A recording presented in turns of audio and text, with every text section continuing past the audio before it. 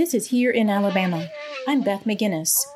This series of episodes follows my journey getting to know the Poarch Band of Creek Indians, the only federally recognized native tribe in Alabama. I've been visiting the Poarch for a couple years now, along with my colleagues, Stephen Potaczek and Theresa Davidson, and some of our students.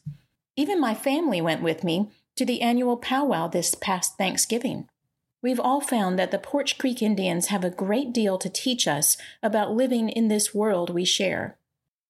I've noticed that dancing is often one of the first things that come to mind when non-native people think about native cultures. My colleagues and I wanted to learn about song and dance traditions among the Poarch Creek Indians. We especially hoped to learn how these traditions might differ from what we think we know about native cultures. In the past few episodes, you heard some of our conversation with Mr. Paul Bell, the Micco for the Poarch Creek Indians. The Micco is the ceremonial chief. He sets the dances. Micco Paul started by telling us about the dances that are part of the green corn ceremony, which is an annual time of renewal.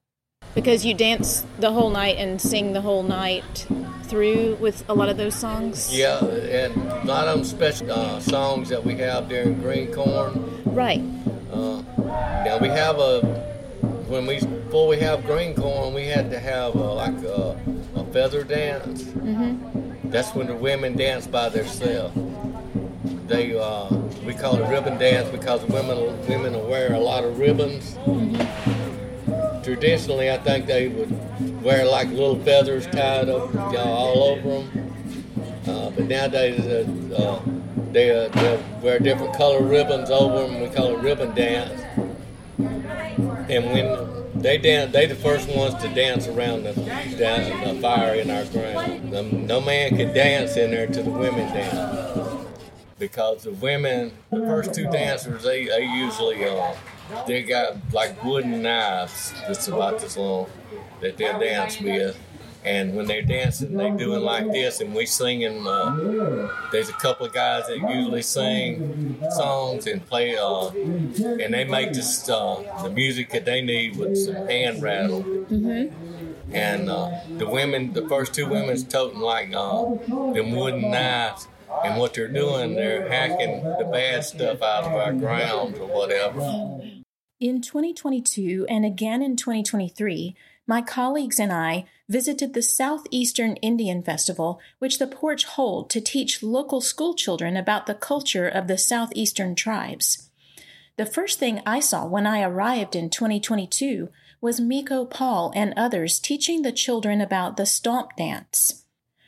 Poarch Museum Coordinator Brandy Chun and her colleagues told us some of the history of the stomp dance. It's unique to Southeastern tribes, and some aspects of it are uniquely Creek. Its history dates back to the Mississippians, before contact with European settlers, missionaries, or messengers. The stomp dance is very spiritual. If you listened to the last few episodes, you heard Micco Paul explaining that all the dances are prayers.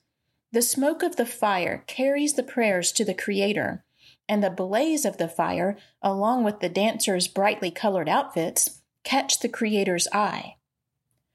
Green corn is a renewal ceremony. People make resolutions. They forgive one another. They finalize divorces. They smash pottery bowls and remake them. They take medicine and relight the ceremonial fire.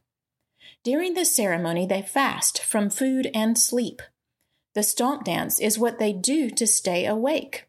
They dance counterclockwise around the fire, alternating man, woman, man, woman. The men sing in call and response fashion. The women wear rattles that were traditionally made from turtle shells. You were so wonderful in guiding the school children to join you in the dance, and you were telling about how the women traditionally will wear the turtle shells, but now since turtles are endangered in Alabama, they're using something else now? Yeah, we use carnation milk cans. Uh-huh. And then most of the time, we'll put river rocks in it. A long time ago when they made their turtles, the women would, or either a medicine man would make their turtle. He would take each turtle and clean the turtle out. Then he would say a prayer over it before the woman either even got it or whatever. Or the woman did it, she said a prayer over it.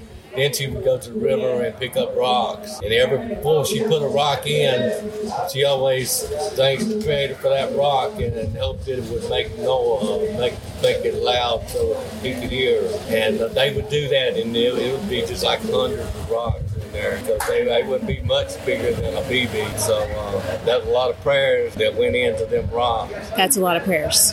And they were so, even the cans that they use today, the women think so highly of their cans. That's their most precious, thing that they got because they know that the prayers that went into them shakers. How long does it take to make those shakers from the cans? If you got the turtles, it's usually a process. 1 week you're liable to kill the turtles or whatever, and let it dry out, let the shell completely dry out. Then you would start adding rocks. And the reason we use box turtle. So when a box turtle, when he closes up, he closes his shell completely.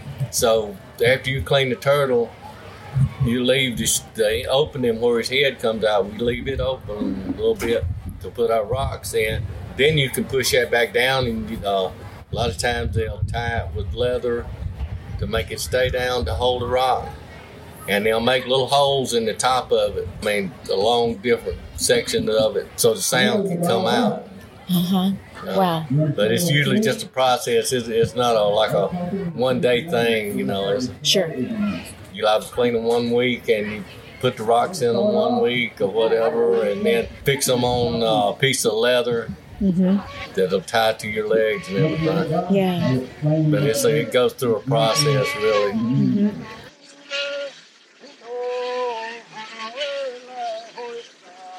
The women, a long time ago, they gathered box turtle, and they use box turtles because when the turtle pulls itself in the shell, they can completely seal their shell. Where like sea turtles, they can pull themselves in, but they can't enclose it.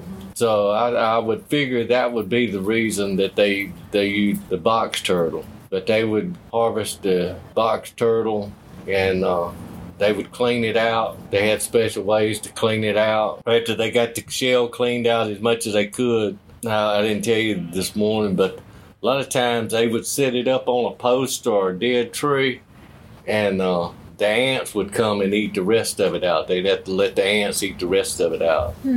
But they had to set it up in a tree or on a post or something like that. Nowadays they set it on a post or like a fence or whatever. So the black ants would come and eat the stuff out of it. If they put it on the ground, it would eat it out. But the red ants is what would eat it out. Red ants has some kind of enzyme that'll make the outside shell pop off of it sooner or later. So they learned that set it up on something, and then just the black ants would come. But they would use that. Once they got it clean, it was dried, they would drill holes in it, not quite big as a pencil.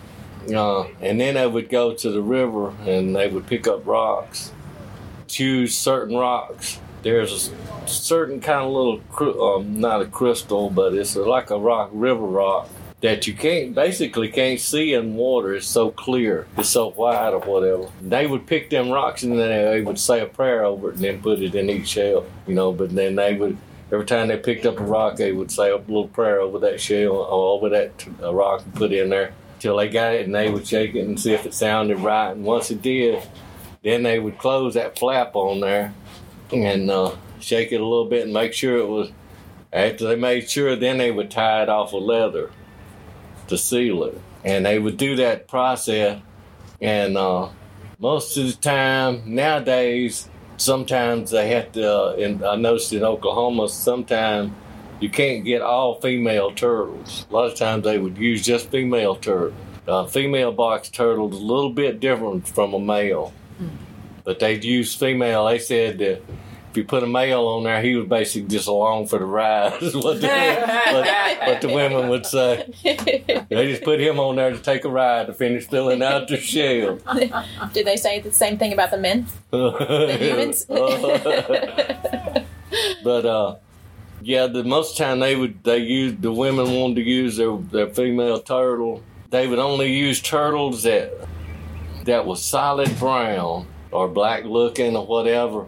Now the box turtles in Alabama and in Oklahoma too, some of them's got little yellow streaks in it. Mm-hmm. And they didn't want you to use them kind because they said they had snake in them. Them turtles, they got snake in them. Oh. So they wouldn't, I don't know how they got that. They never did discuss that. But that's what they'd say. They had snake in them. You're not supposed to dance with them. And then they would, after they filled them up, they would start lining them up on a piece of leather. Just like you see that leather tied on there. Mm-hmm. But this would be like a solid piece of leather or whatever. Okay. And they would line them up and tie them down, have them, distributed, and then they put them, it'd be on the sides of their leg.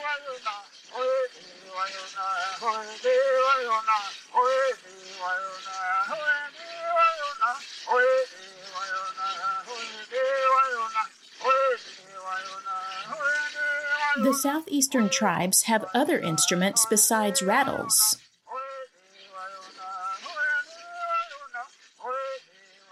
Are there Creek flutes? I've heard Cherokee flutes played. Yeah, Creek flutes, they were mainly made out of river cane. And Cherokee flutes has got like six holes, if you played it. Mm-hmm.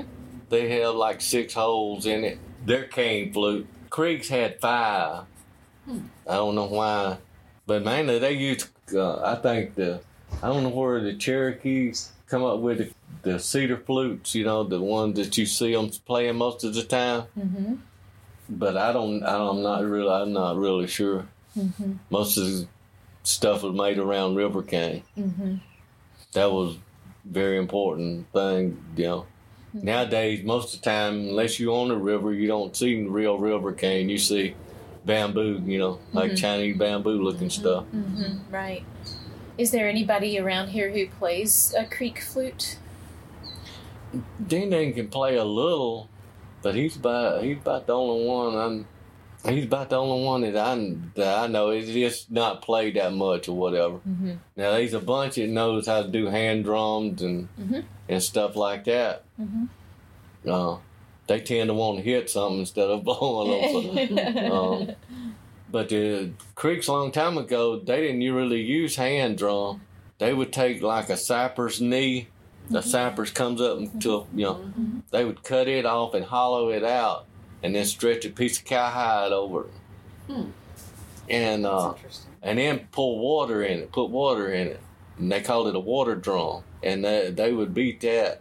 And then when to make it sound right, if they was trying to tune the drum, after they tightened it, they would turn it over a little bit and get a little water in it to wet the leather. And it changed the tone of the drum. And they get the tone just right.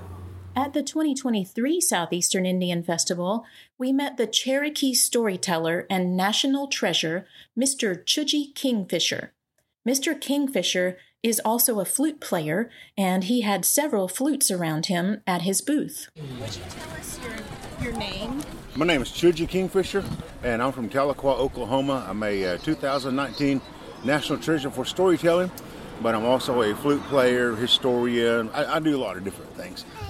We were talking about the flute a little earlier, and on my table you see some of the items that I utilize in my storytelling program. When I started playing flute, I began this journey not because out of necessity, but because I enjoyed the sounds. I enjoyed what it was about. Among our own people, among the Cherokee people, the flute was almost gone. It was very few people out in the Eastern Band knew about it. Out in the Western Band, Oklahoma, which is Cherokee Nation, United Kituwa Band of Cherokee, it was really non-existent. A friend of mine, we got together and we started researching and came up and we brought the Cherokee flute back out. And so now whenever you go somewhere, you'll see that what we call Western style Cherokee flute. From that kind of grew this right here. And I began playing. One of my first influences was a gentleman by the name of Stan Snake.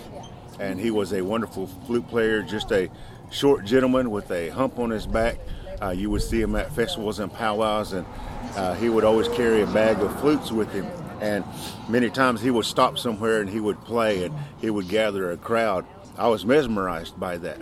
Got to meet other players and very important players in the resurrection of the Native American flute, which that's what you're seeing right here, is the wooden style Native American flute. When I started this, there were really no instruments that were keyed. We didn't realize what keyed was until later on when others began to play this and begin to play in bands and things like that, where they were utilizing what we now know as concert pitch style flutes. They used tuning instruments, tuning tools to tune these flutes. But before that, we were using open scale. The open scale flute allows you to create more sound. In my mind, when I use an open scale flute as opposed to a scaled flute, a scaled flute tells me you have this that you can play, and the scale is C. You can't go outside of C. If I have an open scale, it's like open range for cattle. I can go anywhere I want to. When I started playing, I enjoyed just tinkering around with it. Is that there?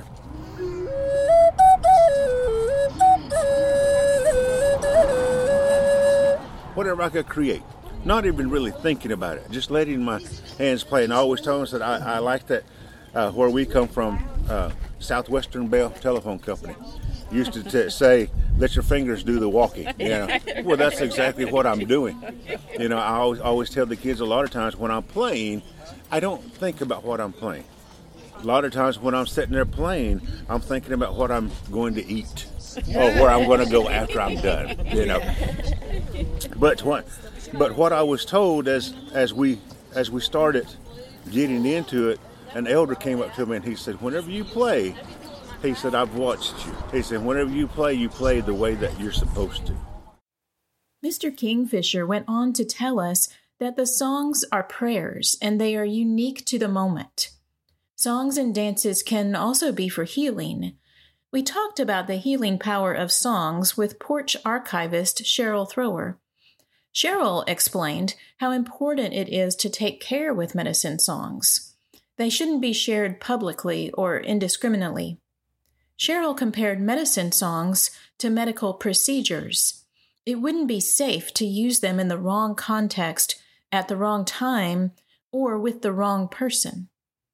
Because it's something we get asked a lot from a music perspective, yes. From that side of things, because people approach us and they are trying to be respectful about, you know, what can or can't we play. Yeah. And the way I always describe it is like dancing songs, totally fine. That's like you turning on the radio here, you jam to it, you dance to it, it's all a good time. But then there are other songs that are called medicine songs. And I always equate those songs to a medical procedure because a lot of our traditionalists and the traditional way of doing it, when you administered medicine or an herbal remedy, you did it in conjunction with a medicine song. So some traditionalists here still equate that with, you know, like as if you're doing a medical procedure. So it's considered unsafe sometimes. Like you wouldn't want to just walk into the grocery store and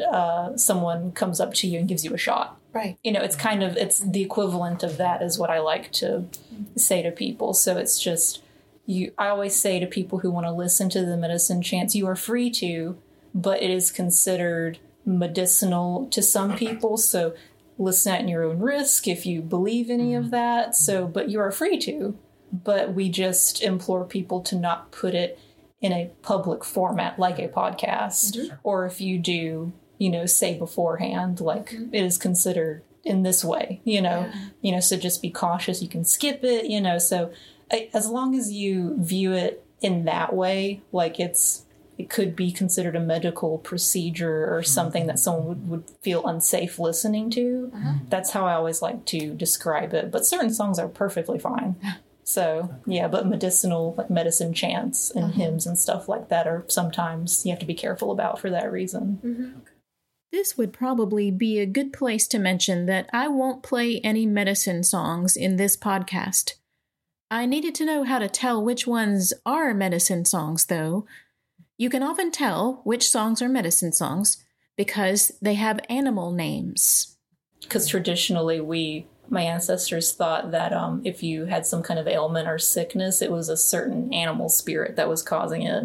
So, sometimes it's called like the snake song or the deer song. I think deer spirits were considered, they gave you a fever, I think. So if you hear like a deer song or they're treating you with that, it's them saying to take the fever away. Trying to appease that spirit in that way. So usually if you see a song labeled with an animal name, it's usually a medicinal hymn or chant. That's great to know. Yeah. I'm just so glad that I haven't turned off the recorder yet, because every time you say something, isn't that always the way? It is the way. Yeah, you probably experience that a lot in your work. Yeah. We just like the dance bangers anyway. So. Aren't they? Pop songs. That's right. They slap, man. We were joking about just liking the dance songs.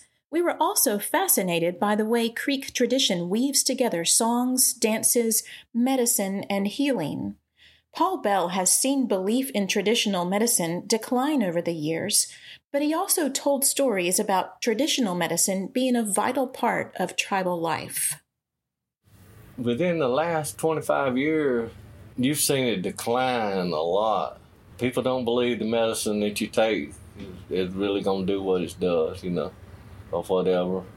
And then don't come and say, well, can you get me some medicine for this or whatever? Because they're not thinking, I just go to the doctor, They think like that, Do you still have access to medicines? Yeah.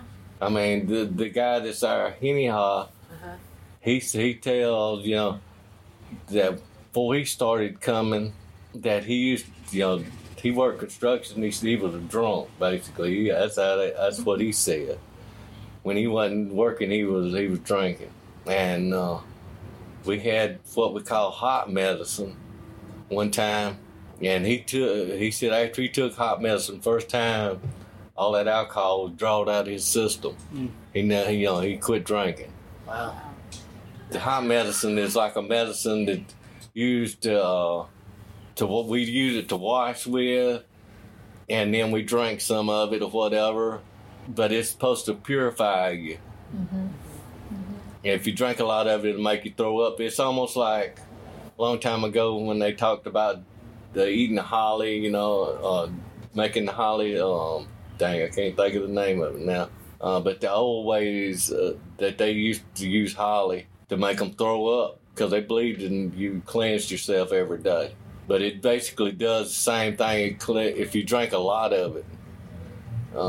But it's supposed to cleanse your body and everything. And then there's one more plant that you add to it if you go to a funeral or go around people that's, go around somebody that's dead or whatever. They're supposed to keep that spirit, because when the spirit leaves the body, that might be a bad spirit. But if you wash with that medicine after the funeral, then that keeps that spirit away from you or whatever. But I mean, there was none of the medicines that I know or have ever heard of was like some of the tribes use. It's almost like a peyote or, get high off of it or something like that. None of the Creek medicine was like that. It was mainly to keep you clean or something like that. I know at green corn, we use a lot of red root. That's what we call it, or we call it Micco anesia. And it means it goes through the meat. It's a chief plant that goes through you. But it's made from willow. It's a certain kind of willow that has a real red root that you take and you boil it. I mean, no, you don't even boil that. You just put it out a little bit and you sing over that one, and it turns the water red looking, and you take it, and it tastes just like a Bayer aspirin, like you put a Bayer aspirin, and that's what it is. It's basically pure aspirin. Mm-hmm. Mm-hmm. So that had to be where, you know, aspirin come from, you know. And like hot medicine, you know, it's got like cedar, pine straw. Dang, I can't even think of it. Like some of them, I don't even know what the plant is, but I know it when I see it. Mm-hmm. Sure. But it's about 4 or 5 different plants that you put in there, a certain amount of this, you know, just like you was mixing up to make cornbread or whatever, you know. Mm-hmm. For the Poarch Creek Indians, medicine, songs, and stories are interconnected. Songs and stories have the power to heal. Choogie Kingfisher said, "Medicine, when you drink it, good stories are behind it." Mr. Kingfisher told the story of Kanate, the great hunter of Cherokee mythology. When Kanate had questions, he took medicine. Then he went to a high mountain. For 4 days and 4 nights he prayed, he fasted, and he waited on answers. On the 5th day, after the medicine, the prayers, the fasting, and the waiting, Kanate heard the song of Corn Mother. So Kanate, he took his medicine and he went to a high mountain. And there he prayed and he fasted. He waited on an answer. 4 days and 4 nights he sat on that mountaintop, prayed.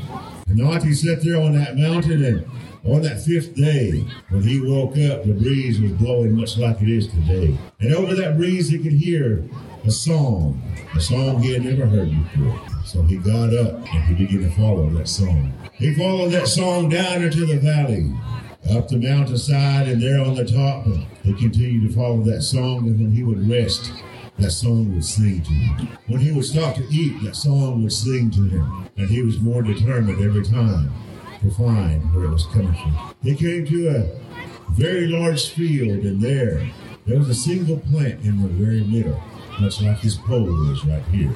And in that plant, that sun was shining down on it, and Kanate knew that's where that music was coming from. He walked up to it. He'd never seen this plant before. Corn Mother taught him what the people needed to know. She taught him when and how to sing each song. Oh, I know you. I know you. I know you. Oh, she sang such beautiful songs. Every time she would finish, she would tell Kanate, that is how you use that song. Whenever you go hunting, sing this song. Whenever you go fishing, sing this song. Whenever you do this, sing this song. Whenever you do that, sing this song. Many of the dances that you're seeing here today from our Cherokee people are those songs that Corn Mother gave to us. Kanate sat there for those 7 days and 7 nights learning those songs. And when it was done, he took the ears of corn, those many different colors, and he took them home. He showed the people how to plant. He showed them and taught them the songs that whenever they planted, they should sing. Whenever they went out there to take care of those corn, that they should sing. Whenever they went hunting, they should sing. Whenever they went fishing, they should sing. Whenever they should raise those babies up, they should sing. And the people, they flourished. The people, they grew. And they took that corn and they scattered it across the earth. Today you can find corn in many wonderful countries still feeding people. Today you can find our people still singing these songs. When we go hunting, when we go fishing, when we're taking care of our children, we still sing these songs because they're still very important to us. We show you these dances and we sing these songs to you because we want you to hear, because they're very important that maybe in your life you might use them too. Today, we're thankful for the gifts that Corn Mother gave us, not only of life itself, but to teach us how to get along with this world around us. At least that's the story that was told to me. Well, don't skip. Songs are essential to Mr. Kingfisher's work of making people's lives better. And so that's why we say when we play from here, we're praying. Whenever I go to any school, whenever I go to anywhere, when I'm playing, I always make mention, this song's for you guys. I always said that whenever you think back to this day, think back to that song and let it heal you, because these songs have power. Think back to this, and if you're sad, think back to this and let it bring a smile to your face. You're better. You're better. That's as simple as it gets. We learned that healing was the work of archivist Cheryl Thrower's father. So your dad was also an archivist for the Poarch. I don't know if he was officially an archivist, but he definitely was something of like a spiritual medicine man for the tribe for a long time. I thought healing might play a role in Cheryl's work as well. In her work as archivist, Cheryl often talks to elders who have experienced the trauma and suffering of racism. Yeah, but it sounds like from what you say that you're dancing along behind both your father and your grandmother, and you're doing the work of an archivist, but it seems like you're also doing the work of a healer by hearing these stories from people who have experienced trauma and suffering. I could see from Cheryl's expression that I had missed something. But that's not sitting quite right with you, so tell me about that. Well, I think that would be nice. I would feel very honored if someone I was interviewing, had that thought about it. I don't have any training as like a medicine woman, like anything like that. I see my place as purely helping preserve history and recording it and capturing it as best as I can. And as a result, if people see that as therapeutic in some way, then great, but it's never my first intention, admittedly. Well, thank you for clarifying and making that distinction. And I do think it can be therapeutic to tell your story, but I do see what you're saying, that you're not specifically doing the work of a medicine woman, right? Exactly. Tell us more about your father's work. Well, I think it's interesting with my father, Robert Thrower. He, at first, we're very similar in a lot of ways. At first, he was a film student in Florida, and then he came back here, got married, and became a preacher.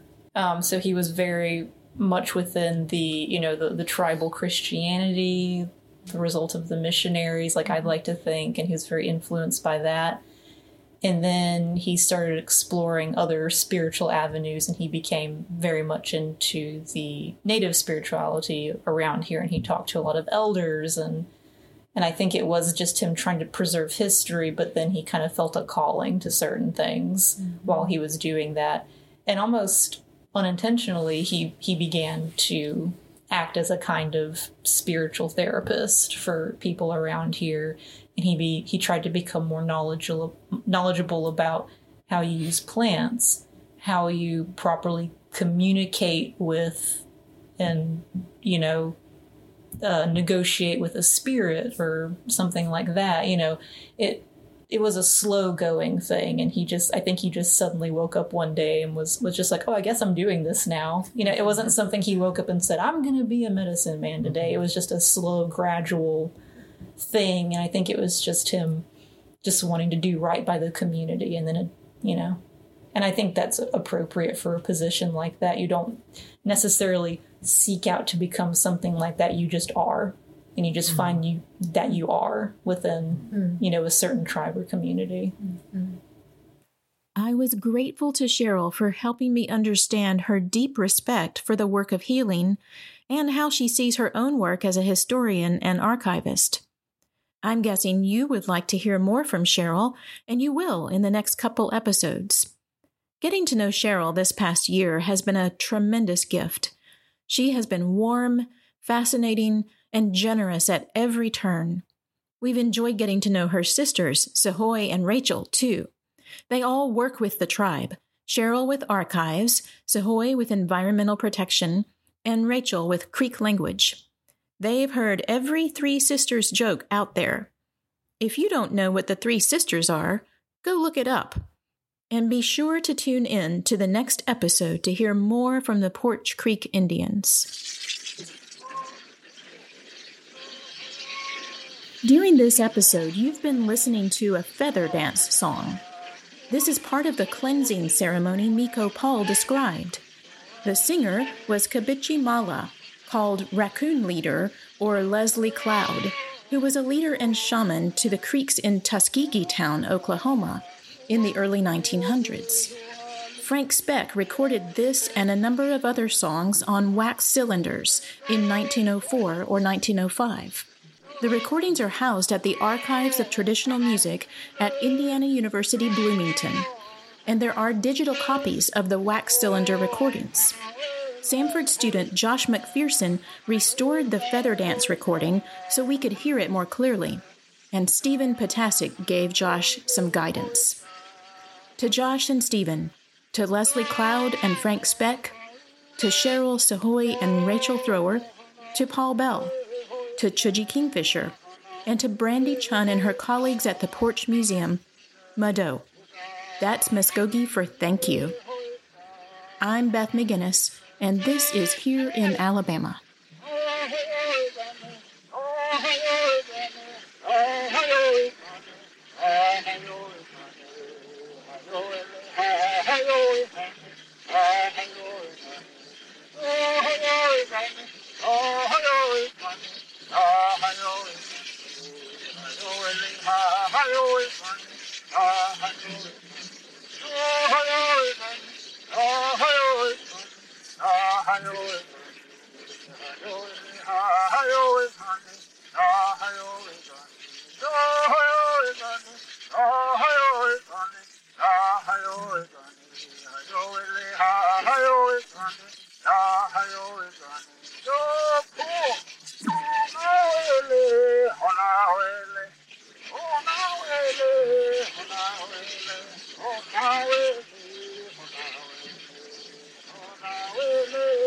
Now,